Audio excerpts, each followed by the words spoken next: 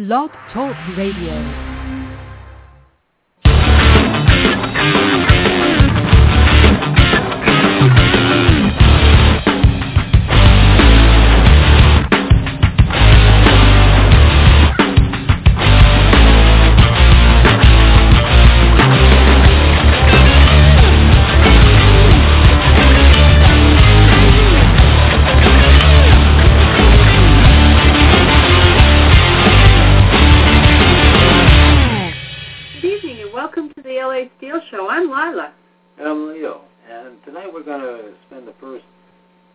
Probably half of our show talking about Social Security and what's going on with that.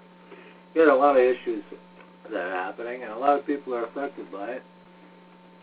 Everybody's affected by it. You know, Eventually. And we're all paying into it. Yeah. Anybody working. Yeah. So living comfortably on the streets during retirement. Okay. This is a quote by Senator Sherwood Brown. He stated that Social Security is more important than ever. It lifts 22 million people out of poverty, including 15 million seniors, 9 million women, and 1 million children. All right? And these articles that we're reading are off the AFL-CIO blog, Social Security so now. that you can go to that after we read them and read them again for yourself. And also you can go to boostsocialsecuritynow.org. Okay, is an advocate for Social Security benefits. Well, here, many say we're facing a retirement crisis. With much of the academic research on retirement income adequacy finding that a large minority and possibly even a majority of households with insufficient money set aside for retirement. Even the satirical news site, The Onion, has taken this up. It recently posted an article titled, Report. Most Americans have saved enough for retirement to live comfortably on streets. And then there are those who have an ideological or sometimes financial interest in painting a rosy picture and minimizing any retirement difficulties to a small group of less fortunate people. Alicia Munell, the Peter F. Drucker Professor of Management Science at Boston College's Carroll School of Management, and director of the Center for Retirement Research at Boston College, points out in a recent blog post, there has been a concerted effort by critics who argue that people will have plenty of money in retirement to get rid of inconvenient information about the state of retirement security. The latest victims of their effort are the so-called Social Security replacement rates, data on future benefits as a percent of pre-retirement earnings, for workers on different places on the income scale.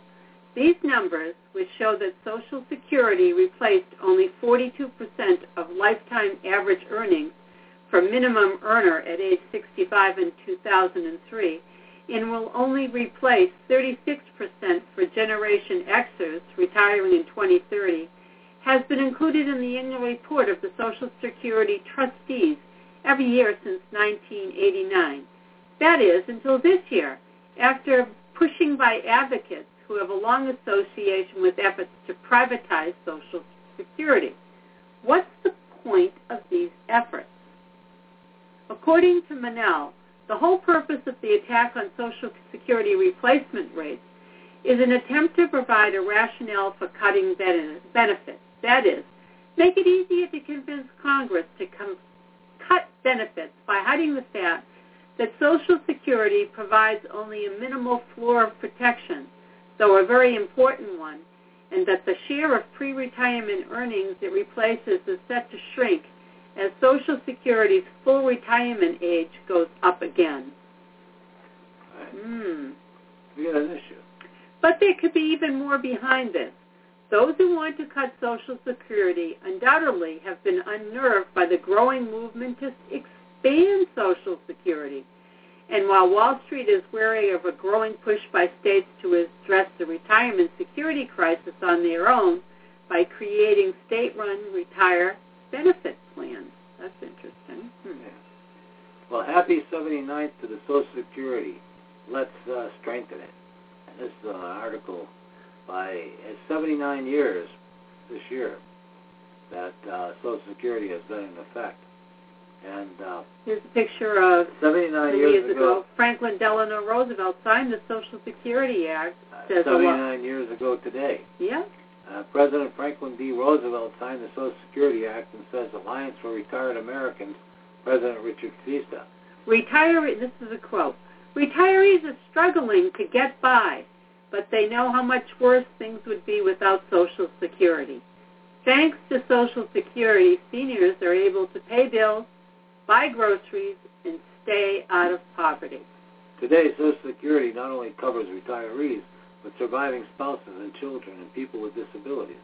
The Alliance and the group Social Security Works also released reports on the economic impact of Social Security benefits broken down for each demographic by state. Click here for a look at the Social Security in your state. Well, let's take our state is Connecticut. Yeah.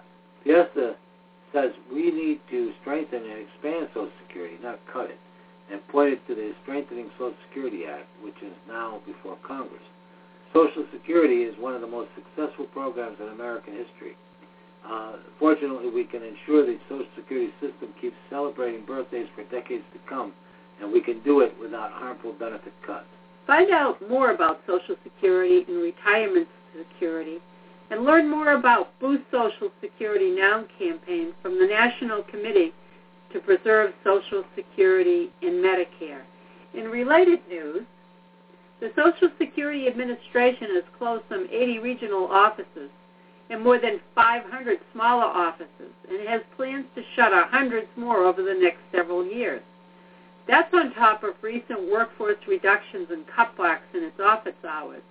If that's allowed to happen, future birthdays for Social Security won't be so happy. And you can go to this site and sign a petition to keep the Social Security offices and restore services. Can we do that right now? Yeah, well, I thought we already, did we sign it already? No, I don't Okay. think so. I know we talked about this before, but I don't think. Expand, don't close Social Security. First name. And why is that a good thing? It's a good thing because many of the people who are going to collect Social Security are not as computer savvy as younger people. That's correct. And that really freezes them out of a very important thing. No, I can't see that. The keyboard. Lila is putting in her... let's see. And I'm signing this petition. Okay. All right. You know, a lot of people depend on face-to-face contact with somebody, and they feel a lot more comfortable than going to a computer screen and typing in things. Sure. And they don't feel comfortable, especially with something as important as Social Security. Okay. Let's go back to that article where we were. Okay. Whoops. What happened there? We're trying to get back to our article that we were on. The back thing. Wait a minute.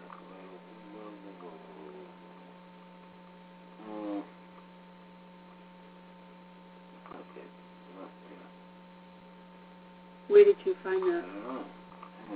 It's not on here. Oh. I'm angry now. Okay. Here it is. It's right here. Sorry. Where? It says AFFL. If you went out on that, it's right there. No. That's this one. Okay. I don't know. You lost it. Hang on a second. What was it? I don't know.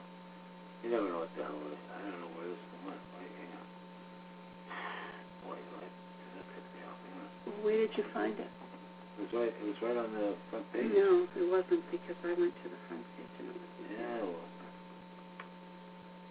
This isn't the right page either. This is the AFL-CIO Now blog. Right. And that's what's on the front page. No, that wasn't there when I went there first. Wait a minute. Oh, maybe you went. You know what? Maybe it was a day before or something.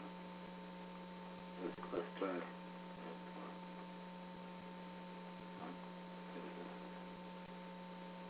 Oh, you know report. Just put in Social Security. This is the one. Yeah, this is it. Oh, okay. Where did you find This that? is the one right here. Okay, the next thing. Okay, and then we go to here. Leo found it, so I we're all... found part of it. Hang on a second. It was at the... Go to that article at the bottom. It's at the bottom. It is. Yeah, here it is. Delete articles, yeah. Okay. So we just talked about the 79th Yeah, let's anniversary. go. Good news for all Americans Yep. in Social Security and Medicare reports. Okay. Let's see what they have to say. It says no cuts, Social Security, Medicare, or Medicaid.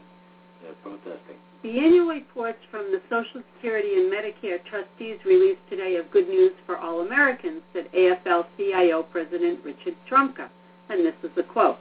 Social Security and Medicare will be there for us and our families if elected leaders listen to the American people and reject calls to cut benefits. Instead of undermining these crucial programs, we must build on their success and adopt measures to strengthen and expand them. Richard P. Esther, Executive Director of the Alliance for Retired Americans, said the most important lessons from the Social Security report is that Social Security has a large and growing surplus. Oh, that's what they want. Today's report projects Social Security's cumulative surplus to be roughly $2.8 trillion in 2014 and growing to about $2.9 trillion in 2020. Trumka noted that while Americans' most important retirement program will remain strong for many years to come, it has become increasingly clear, however, that strengthening Social Security for the future must include improvements in benefits. Social Security remains the sole retirement income plan that is broadly available and that Americans can count on to provide secure lifetime benefits. The Medicare report, Fiesta said, reminds us once again that the Affordable Care Act is controlling health care costs, he said. It's great news that the life of the Medicare Trust Fund has been extended for another 4 years to 2030. Attempts to repeal health care reform would only undo the progress we have made in controlling health care costs. The Social Security trustees reported once again that the Disability Trust Fund can pay full benefits until 2016, with enough revenue after that time to cover 80% of promised benefits, Trumka said. Congress should act soon to ensure disabled workers and their families will continue to receive the benefits they have earned. This can be done by allocating a large share of current payroll tax contributions to the disability program, as has been done many times before. Congress should reject calls to misuse this opportunity to undermine the sole source of disability income protection that is working well for America's families. And to stop using it in the general funds to aid Israel and aid all the foreign countries and aid war, Mostly to drop bombs on other people. Drop bombs on other people, yeah. Put it in our damn Social Security creating fund. more disabled people throughout the world. Exactly. So let's knock it off. Yeah. Current and future retirees must be wary of those politicians who will use today's Social Security and Medicare trustees report as political cover for radical changes that would put seniors and the disabled and their families of deceased workers at risk. Yeah, I think it's so criminal what these bastards do. No, right here. You don't want to read the rest of No, that? no, I want to go to the other. All right, well, okay. Because it's more of the same. Okay. The biggest change to Social Security you've never heard about. I think that's important. Yeah. That's frightening now. The biggest change to Social Security you've never heard about, and this is by David Cox, Sr. And this article originally appeared at the Huffington Post. There's been a lot of debate and discussion lately about how to shore up Social Security for future generations. But already there are dramatic changes underway that threaten to end Social Security as we know it. Yet almost no one has even heard of it. The plan is called Vision 2025. I never heard of it. And every working American has a stake in it. To explain the significance of what's going on, let me paint a picture.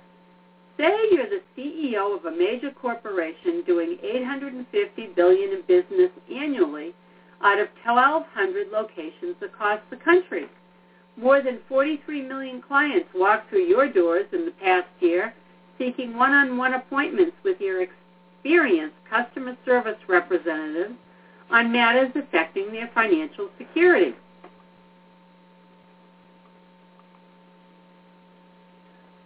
But there's a storm brewing. You've lost 12% of your employees in just the past 3 years, and another one-third of the workforce is projected to retire in the next decade.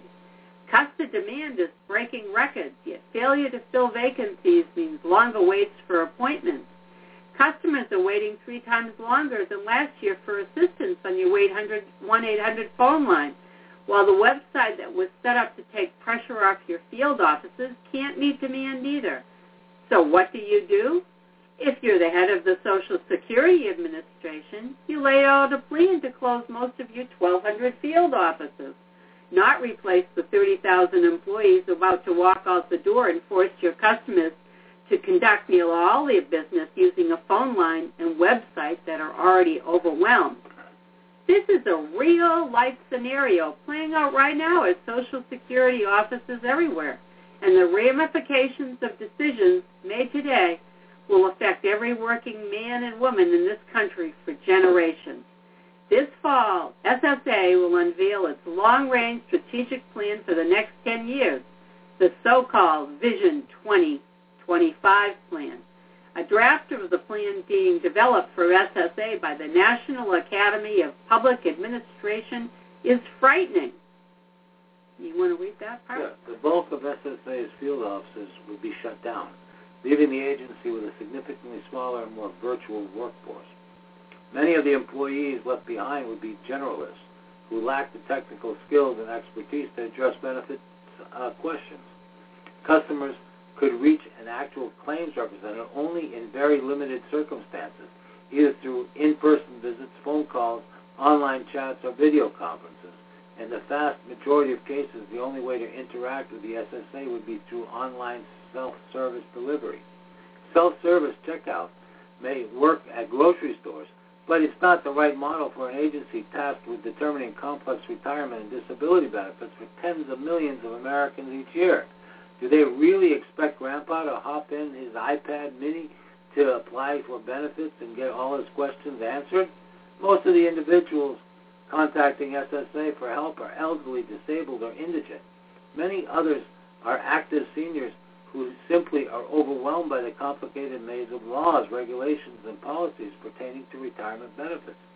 They deserve and expect face-to-face interaction with skilled employees who can ensure they receive all the benefits they are owed. Unfortunately, SSA seemed determined to cannibalize itself. In addition to leaving thousands of positions vacant, management already has shuttered 80 field offices and dramatically reduced hours at remaining offices even before its strategic plan is finalized.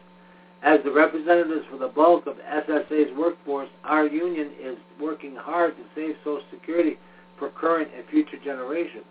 This week, we plan to submit testimony at a congressional hearing on SSA's plan to dismantle the program. AFGE will not let it die without a fight. I urge you to join the discussion about a program that all of us will ultimately depend on. Your retirement security is at stake.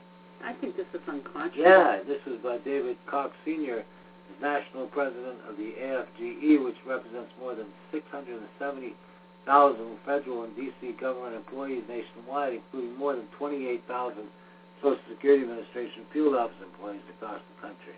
That's incredibly sick, what's going on. Totally sick. Anyway. So what you want to... Oh, here's something. AFGE applauds move to reduce federal prison overcrowding. Yeah. I think that's an important thing. They need to have more help programs for people put in prison. AFGE issued a release today in support of the U.S. Sentencing Commission's unanimous vote on Friday to allow federal prisoners serving time for low-level drug offenses to apply for early release. Overcrowding in federal prisons has become a significant problem in recent decades. AFGE notes that federal prison incarceration levels have risen 50% since 2000 and nearly 900% since 1980, much of it relating to drug sentences. The federal prison system is overcrowded by an average of 43%, with some prisons being much higher, and this increases dangers for both correction officials working in prisons and inmates. While the AFGE applauds the decision, they say that it is not the end of the story, and more needs to be done to ensure safety for workers and inmates. The AFGE Council of Prison Local President Eric Young said, and I quote, "This is a good first step in helping to reduce the explosive growth in our prison population, and it will provide some much-needed relief to our correctional officers and prison staff. You cannot solve the overcrowding issue until you address the sentencing issue. Our officers should not have to fear for their lives every day they show up for work. We need swift action to end the overcrowding issue and restore sanity to our penal system." The AFGE supports the Smarting Sentencing Act introduced by Senator Dick Durbin, Democrat, Illinois, and Representative Raul Labrador, a Republican of Idaho. AFL-CIO delegates approved a resolution at last September's National Convention calling for the reform of the mass incarceration industry in the United States. The decision would allow some 50,000 low-level drug offenders who have served an average of 9 years already to apply for early release, potentially reducing their sentences by up to 2 years. AFGE National President J. David Koch Sr. also offered his support for the decision. Our federal prisons are overcrowded and understaffed, a dangerous combination that puts our correctional officers in jeopardy every day they go to work. Reducing the lengthy sentences given to those convicted of nonviolent drug offenses will lessen overcrowding significantly, improving safety not only for prison employees but for the inmates as well. 900%. Yeah, since can you imagine that? That's absolutely crazy, ridiculous. Crazy. It's just Crazy, yeah. It's awful.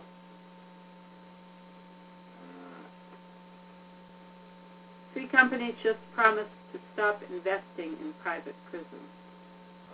Yeah, what is it about? I don't think they should have private prisons. I don't either.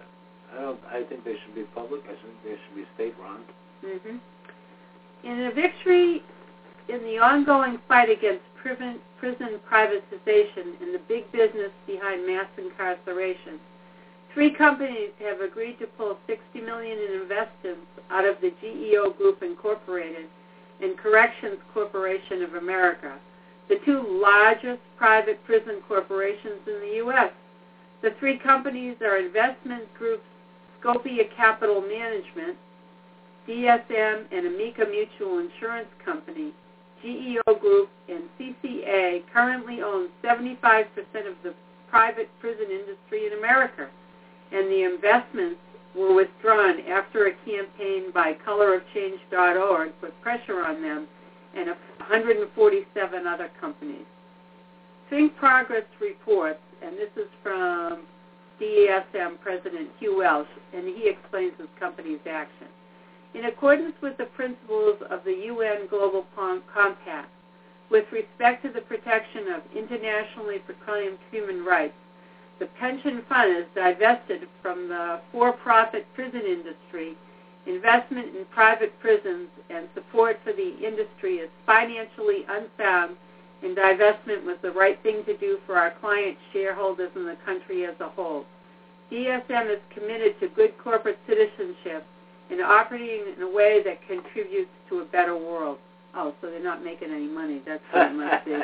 I only wish that it was because they thought it was the wrong thing to do. Yeah, but Think Progress notes the problem with the private prison industry.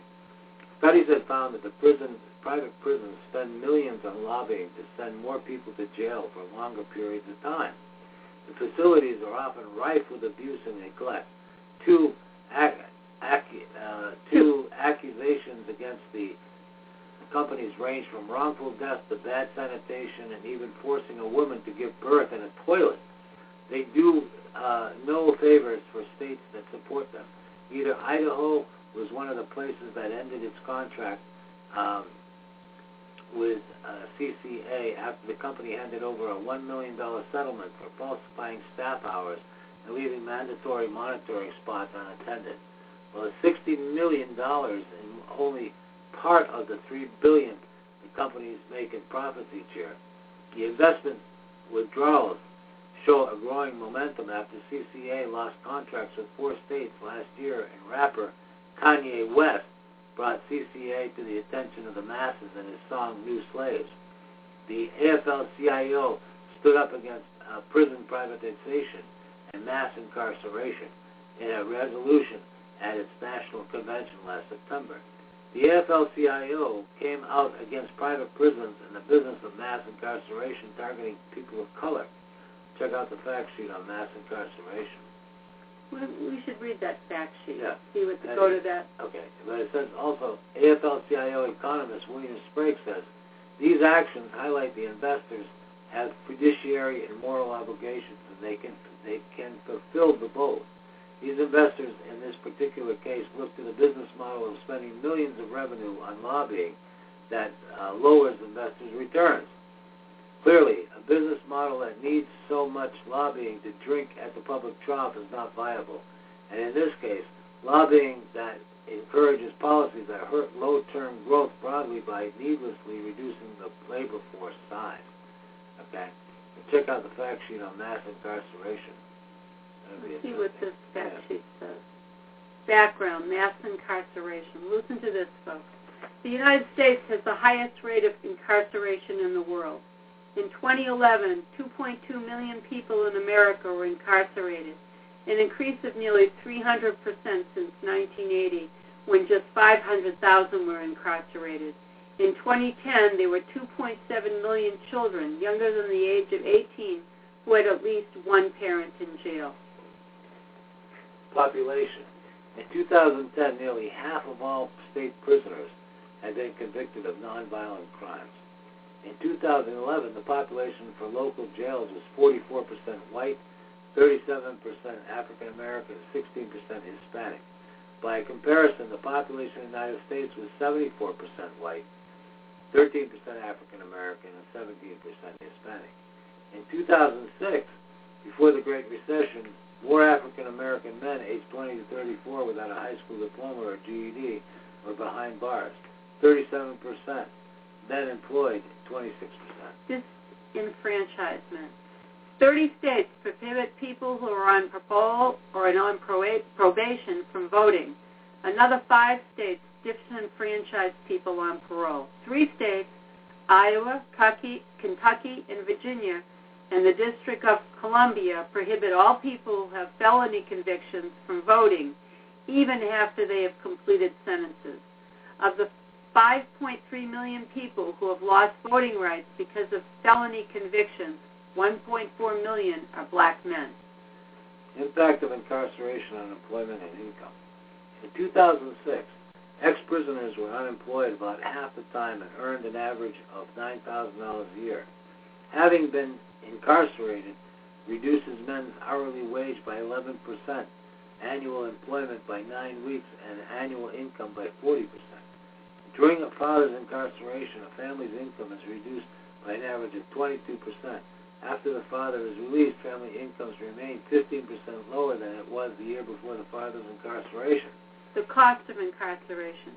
Between 1980 and 2000, the share of all state and local spending for corrections grew by 104%, while the share for education dropped by 21%. Private prisons. From 1990 to 2009, the average number of prisoners in a private facility increased by 1,664%. Oh. In 2011, private prisons held 130,000 prisoners and 16,000 civil immigration detainees at any given time. By 2010, the annual revenues of the top private prisons alone amounted to $3 billion. In 2011, a jury convicted Judge Mark Ciavarella for accepting nearly $1 million from a private juvenile facility. In 5 years, his rulings accounted for 22% of the decisions to detain Pennsylvania youth. Rehabilitation. A study of more than 3,600 offenders in 3 states found that offenders who participated in prison education programs were 29% less likely to be reincarcerated than non-participants. Some 56% of state prisoners, 45% of federal jail prisoners, and 64% of local jail inmates had mental health or drug problems. And those are the statistics, folks. That is it's really pretty freaky, huh? sad. It's really sad. It's really, really sad. But that's where we're spending all our money? Yeah. That and on war. That Just and on war. on hurting people. Yeah. Yeah, I mean, it's like, geez, you know. So we hurt our own people, and of course we drop bombs all over the world and hurt everybody else's. Yeah. Nice. Of course. That's the way we do it. I guess so. That's the way it's done. Well, when a country is run by corporations, there's no soul. No. We're a fascist state, people. And, you know, we're a fascist country. We know it. Yeah. I don't know. It's just... So it becomes soulless. When you're run by an empty shells, that's what you are. Yeah. Yeah, I know. What is that? I don't know. I don't know either. I don't know a lot of... Do you have a video or something that Yeah. maybe sometimes there's some pretty good ones? No, but I haven't seen one. Outside of school. But This one. Student loans, that's a big problem. People are, let's play that. Well, it might be worth listening to. Give responsible student loan borrowers a chance. Student loan borrowers are trying to do the responsible thing by paying off their loans, but are being punished with high interest rates. When you take out a mortgage or car loan, you can refinance the loan to get better interest rate. With student loans, however, you're stuck with this interest rate set by Congress. Even though this rate is high enough to produce massive profits beyond cost of operating the student loan program. And that's just not fair. And I agree with it. I think that's just, you know, they're ripping off everybody. Making it impossible for kids to get ahead. Hi, I'm Liz Schuler, Secretary-Treasurer of the AFL-CIO. And this week, we have an opportunity to weigh in to help 25 million Americans lower their student loan payments. Many of you are familiar with Senator Elizabeth Warren's bill, S-2432. It's coming up for a vote again this week, and we are hopeful that you'll weigh in and use the power of your voice to end the filibuster. Many of you know that it came up for a vote last June, and we were only a handful of votes short. So we need to end the filibuster and get to a vote on the legislation.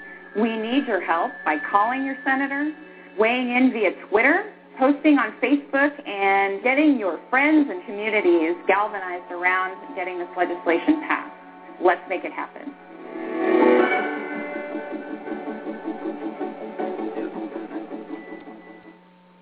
Well, I agree with them on that. I do too. As a matter of fact, I was just talking to a colleague about her daughter moved back to the area. She now has 4 jobs. She's trying to buy a car and pay off her student loan debt. Okay. She has 4 jobs in this area. This is a colleague at work. Her daughter moved back. I'm not going to say who the name is. She has a good job, but she has one job where she works 5 days during the week. She has another job where she works over the weekend on a project for a local bank, and then she works 2 other jobs in restaurants, being a waitress. So that's 4 jobs. One to help pay off her student loans. Does she sleep at all? It doesn't sound like it. And part of it is the heavy student loan debt. And what does she do for a living? I can't tell you that. She works at a local business which does compliance for federal laws and stuff. But she's young. She's not making enough money to pay off all these things. Jesus. So they got to pay. That's sick. 6 reasons why Scott Walker is one of the worst candidates for working families in the 2004 election. That's true. There's no doubt about that. But he's that Wisconsin guy? Yeah. Let's you know, it's 6. Oh, one of the things that Foley said and why he's getting attacked is he thought Connecticut needed a Wisconsin moment. Oh, Foley is who's running for governor of Connecticut. He's running for governor of Connecticut against Daniel Malloy, the Democrat. But Foley is such a fool. I mean, well, he ran against Malloy 4 years ago and lost. But the guy is a Romney kind of guy. You know what I mean? He's a vulture capitalist, made all his money through screwing over companies, right? And then going to Iraq and screwing over. And then he was involved with the Iraqi mess. That mess where all that money disappeared. He was the guy that was supposed to be in charge of that. Or part of it, yeah. Or part of that whole system. We're waiting to get some confirmation and to read that report. And find out what he was really involved with. But, I mean, the guy's dirt. And, he's running for Republican governor. So then he says that he thinks Connecticut needs a Wisconsin moment. And when he was challenged on that, because the Wisconsin governor, of course, is anti-union. Oh, totally. He says he's not anti-union. He didn't really mean that. He just needed to. Also, this idiot Foley, he wants to. He's also agreed not to have background checks on mentally crazy people. Okay, mental people. No, Leo. Background checks for gun ownership. No, for gun ownership on mental nuts. Okay, mental incompetence. Yeah, on all kinds of. He's saying no, we don't need that. Let them go crazy. They can buy a gun. They can shoot up anybody they want to. He's a freaking nutball.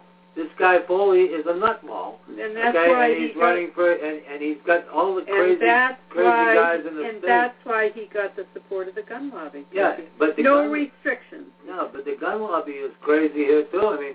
I mean, come on.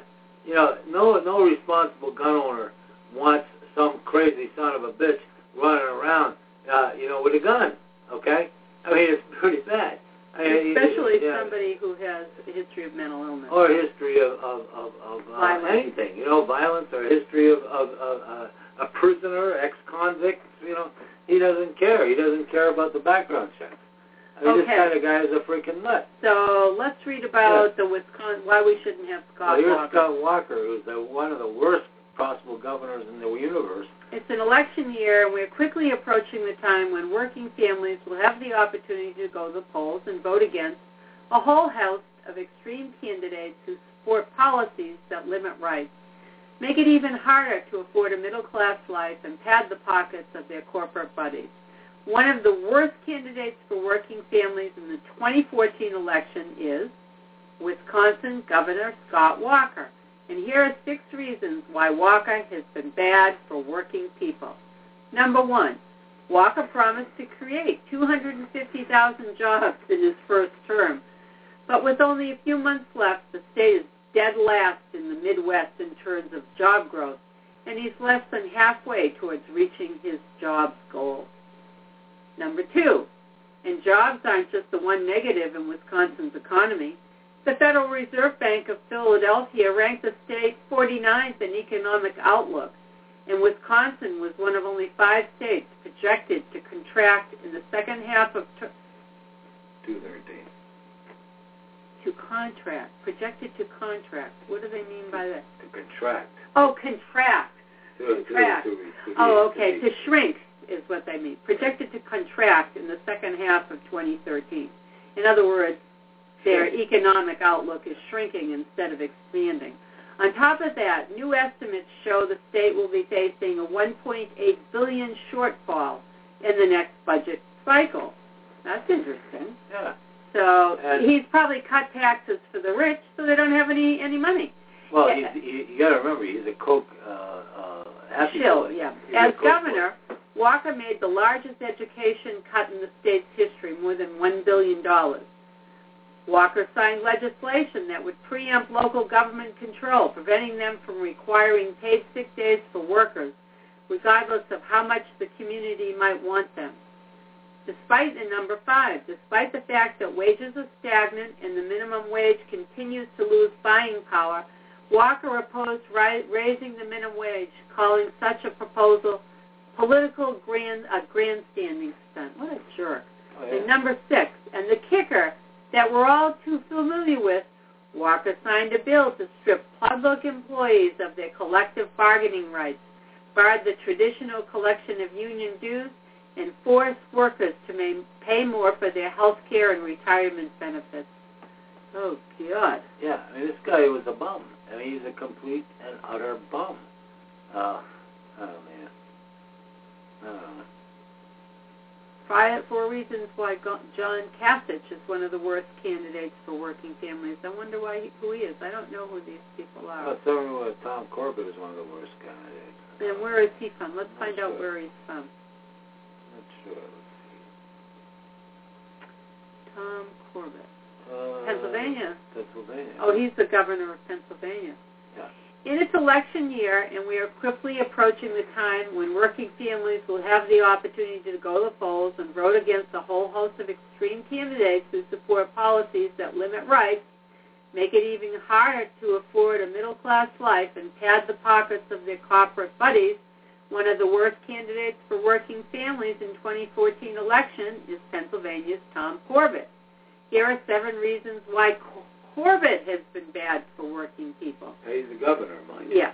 Corbett promised to make Pennsylvania number 1 in job creation. Instead, the state has fallen to 46th in the country under his policies. Nice. Rather than addressing the real reasons why unemployment is so high in his state, Corbett blamed drugs. Well, was he taking them? Is that why? Is that why? Maybe he was saying, I'm on drugs, so I wasn't paying attention. No.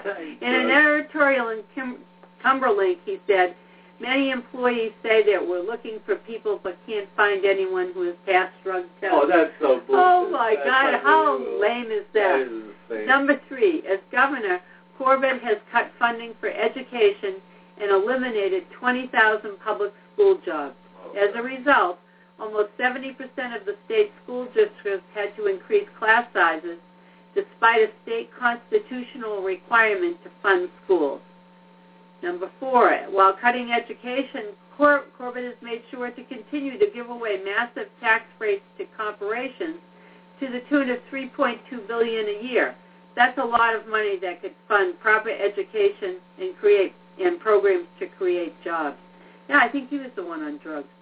Not just content, not just content to cut education. Corbett's cuts weren't felt very equally.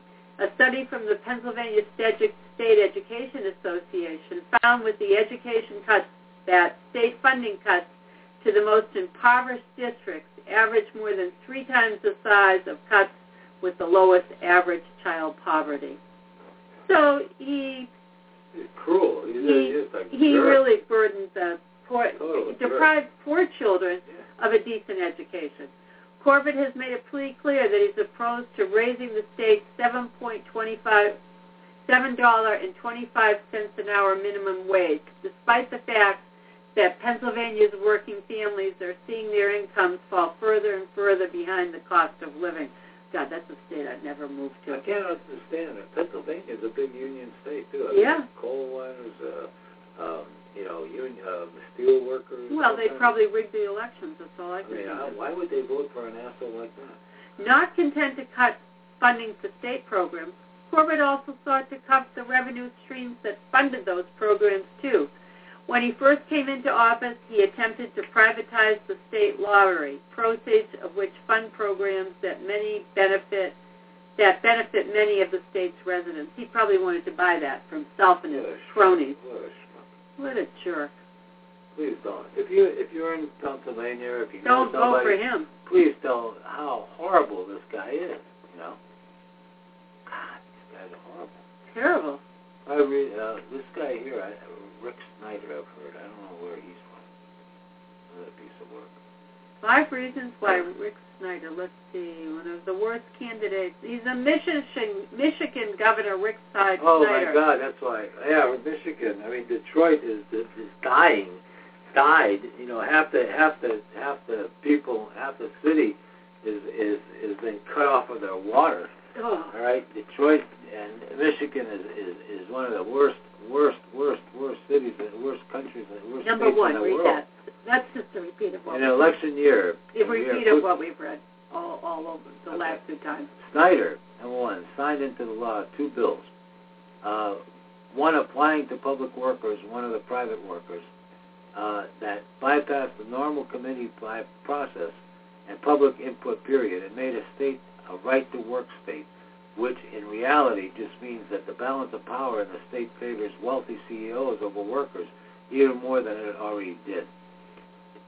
During the time of high unemployment, because of wild Wall Street risk-taking, Snyder signed legislation cutting unemployment benefits, corporate taxes, and workers' earned benefits.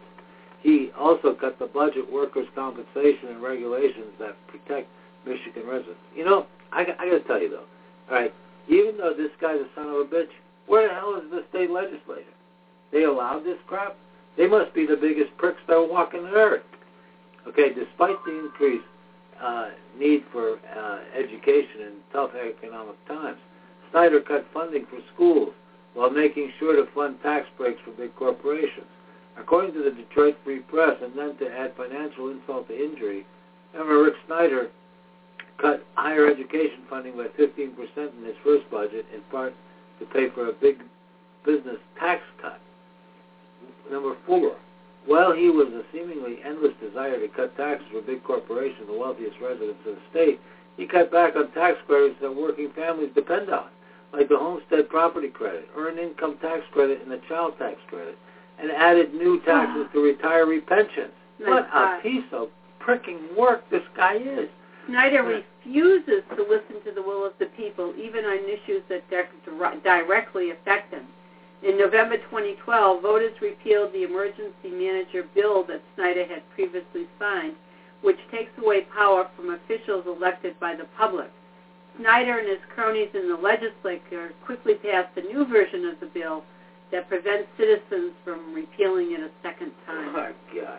They ought to get rid of him. I mean, why don't they get, I'm sorry, but, Michigan, wake the hell up, Well, what's it's wrong a rigged election, Leo. I know, but, it's time for a revolution in Michigan, don't you think? Huh? Is that the state where they went into the Capitol, or was it Wisconsin? Well, no, it was Wisconsin. Yeah. But the thing is Michigan, you got Detroit there, okay? Michigan is actually, I don't know, it's just been taken over. All these, this is where the car companies, this was one of the biggest, most wealthiest states in the country at one time, and it's now the worst. Yeah. The worst. It's probably the worst state in the country, and it's got the worst governors, it's got the worst politicians. Terrible. And yet, it's moving on. I don't understand. I don't understand what's wrong with the people of Michigan.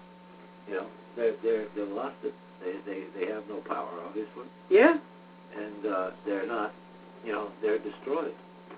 And they're giving guys like Rick Snyder. They're electing guys like this. I don't understand. I just don't understand, folks. I'm sorry. And it's got to be a better way. No? Got to be a better way. I would hope so. I mean, you got the worst possible governors in the worst possible states. Between state governors like that and the assault on Social Security. I mean, it's just these things are horrible. And the fact that they've imprisoned so many people. Yeah. I mean, we're being persecuted. I mean, it's like persecution by the wealthy. Oh, I mean, absolutely. as that woman was giving an address to, I've forgotten who she was. She was speaking to the British public about the fact that we're becoming a two-class society, the rich and the poor. Oh, that's right. And then she was cut off in her talk so that they could talk about the new baby. That Will's wife is pregnant. Yeah. I mean, really? Who cares? They had one homely kid. Do we have to look at another one? But it's like, it's no surprise here. I don't know. But I mean, she was really saying that in Britain, they were going back to Victorian times, where there's the rich and the upstairs people and the downstairs people. That's absolutely right. That's absolutely right. Really yeah. tough. Here's one that probably nobody ever knew about, except musicians who are being punished by it. Musicians satirize Lionsgate's offshoring practices and right here at the top. I guess this is, we're outsourcing workers we don't want to stop. We're concentrating profits right here at the top. Members of the American Federation of Musicians wrote a song satirizing the film company's Lionsgate Entertainment for placing profits ahead of people by outsourcing jobs in the production of its movies. AFM is calling on Lionsgate to stop offshoring musicians' jobs and live up to the standards maintained by the movie company. By other movie companies. Yeah. The song says, we're outsourcing workers we don't want to stop. We're concentrating profits right here at the top. CEO John Feldheimer is being paid $66.3 million in total compensation in 2014, 400% more than he was paid in 2013. The company has received what? Go ahead. 400%. Yeah. More. Unbelievable. Yeah, the company has received $82 million this year while continuing to send musicians jobs overseas. We can listen to the song. But the incredible thing is, too, people forget, Lionsgate, this is an interesting note about Lionsgate. It used to be an all-porn company. Oh, really? It started off as a porn company. And then it went legitimate with a couple of questionable movies, and then it got into television and stuff like that.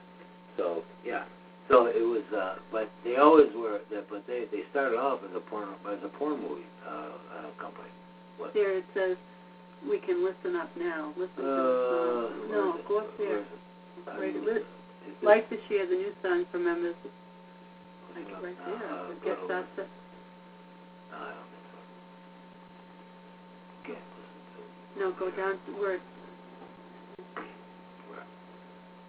No. Huh. This is listen to it. Now listen up, they don't have a link to it. Oh, it's kind of weird. It says listen to the song. Oh, oops, we couldn't find that track. Oh, okay. They tried, but they couldn't. They're probably forced to take it down. Uh-huh. So anyway, what do we got here? Oh yeah, this is another one that really, really pissed me off when I heard about it. Was musicians blast the NFL to pay-to-play scheme. The NFL wants to charge musicians for playing in their halftime programs in the Super Bowl. Is that done? Yeah. All right. Normally, regardless of what the field you work in, and you show up, you perform the task required of you, then you get paid for your work. Well, the National Football League has a better idea. Show up, perform, and you pay them. At least that's its proposal for musicians who might play at halftime of the league's biggest event, the Super Bowl. I tell them to. Yeah, right. The American Federation of Musicians condemned that proposal as possibly the most colossal pay-to-play scheme ever. Historically, the NFL usually hasn't paid halftime acts, despite that the league charges $3.8 million for each 30-second commercial for the full 45 minutes of ads played during the game. So they don't pay anybody? No. On top of that, the league has had revenue of more than $9 billion a year. The AFM reports that the NFL even requested a portion of post-show tour earnings from the artists who perform. So they aren't just asking musicians to pay to play, but to keep playing after they play. Yeah. AFM President Ray Hiss strongly condemned the request. It's not like the NFL and its Super Bowl organizers don't have any money and can't afford to pay for halftime show performances. It's about the insatiable thirst for profits at the expense of great musical entertainment and those who create it. You can't find kickback schemes like this coming from unscrupulous bar and nightclub owners, but for the NFL to descend to such steps would be unconscionable. Well, they're used to kicking people around. They kick their own players around. Yeah. They had them out there playing with lousy helmets, so they're all drooling at 40 and can't find their way home. They ask. This is the truth, Leo. Yeah, I mean, it's true. they go through men like somebody else goes through toilet paper. Oh, I mean, yeah. it's ridiculous the way they treat their employees. It's just horrendous. Oh yeah, I mean these guys. I mean they may get paid big money for a while, but it's only after if they can survive their contract period without getting killed. If they're not killed or permanently And if disabled. they do, they wind up disabled anyway and no brains. By the time they're 40. So it's not a good deal. No, it's what looks like a good deal to people. It's not a good deal if you've had multiple concussions and you end up with Parkinson's or MS or brain diseases of any kind. It's terrible. And now they want to treat the entertainment acts the same way. Well, they've gotten away with abusing people. So why shouldn't they just abuse musicians too? Why do they think they're any more special than athletes? That's true. I mean, isn't that the mentality of that league? Yeah. But there is one They were thing, brought I up. guess. They were brought up short, but they thought they were going to be able to mistreat women. Yeah, with the Mike Rice thing. Yeah. But they couldn't. They've mistreated their male athletes. They're trying to mistreat musicians, but women aren't going to stand for it. Good for them, Dennis. But here's something. At last, Sunday football, when it comes with a union label. Oh, that's something. The first Sunday of the NFL season is here. The world champion Seattle Seahawks kicked off the action Thursday with a 36-16 win over Green Bay Packers. But while we are settling into our recliners and couches or at our favorite sports bar, thousands of union members on and off the field are making sure the game runs smoothly as Peyton Manning's 2-minute drill. From Soldier Field in Chicago to Jerry World in Dallas and at stadiums around the country, nearly 1,700 members, active and practice squad players of the NFL Players Association, are seeing their first action of this 2014 season. The other folks on the field, the men in the striped shirts, are members of the NFL's Referee Association. The announcers, cameras, operators, technicians, field workers, and other hardworking folks bringing the game to your flat screen, football cave, or favorite bar include members of SAG, AFTRA, National Association of Broadcasting Employees and Technicians, electrical workers, and laborers. For the fans who head to the concessions in many stadiums, their hot dogs will be served and their beer will be drawn by union members, including the 2,500 Unite Here members who work for some 58 NFL and other major league stadiums. If you didn't get a chance earlier this year, check out how one Seahawks fan, an IBEU Local 191 member, transformed himself into the large, green, and angry Seahawk, far from frightening than the Seattle secondary. Our friend David Gross of the Washington State Labor Council, The Stand, reported in February the story of how the local area contractors and others came together and raised funds to make sure the Seahawk and his crew of body painters made it to the Super Bowl. And Groves also pointed out that the Seahawk players are affiliates of the WSCL.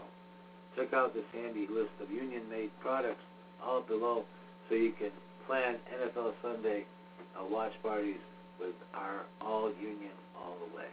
For food, ballpark hot dogs, deli mixed taquitos, Farmer John meat, Tubero National hot dogs, Hormel chili, Burra wheat buns, Sara Lee buns, and Tyson chicken. Dips, Old El Paso, Hidden Valley Ranch and paste, condiments, French mustard, Heinz, Lee and Perrins Worcestershire sauce, and Open Pit barbecue sauce. Oh, these are all union-made products. Sodas and drinks. Barks root beer, not bad. Coca-Cola, Union. Minute Maid, Pepsi, Sprite, Welch's, beer. I mean, if you got, I don't particularly like these companies, but if you gotta drink it, something, drink. I don't like their product. I don't like their product. We don't drink soda. Beer, Miller High Life, Miller Lite, Milwaukee Best, Budweiser, Bud Light, Michelob, Shock Top, Busch, and Rolling Rock. Sides, B&M beans, Heinz baked beans, and the Rosarita refried beans. Snacks, Cheddar Cheddars, Bugles, Chex Mix, Chips Ahoy, Corn Nuts, Doritos, Frito-Lay's Chips and Snacks, Keebler Crackers and Products, Lay's Potato Chips, Nabisco Crackers, Oreos, Planters Peanuts, Ritz Crackers, Roll Gold Pretzels, Tostitos, and Wheat Thins. Well, we both have a gluten allergy, so we can't eat that. But in the past, I thought they were pretty good. But a lot of that some of those things we can still eat, especially tacos and stuff like that. Yeah, those are good.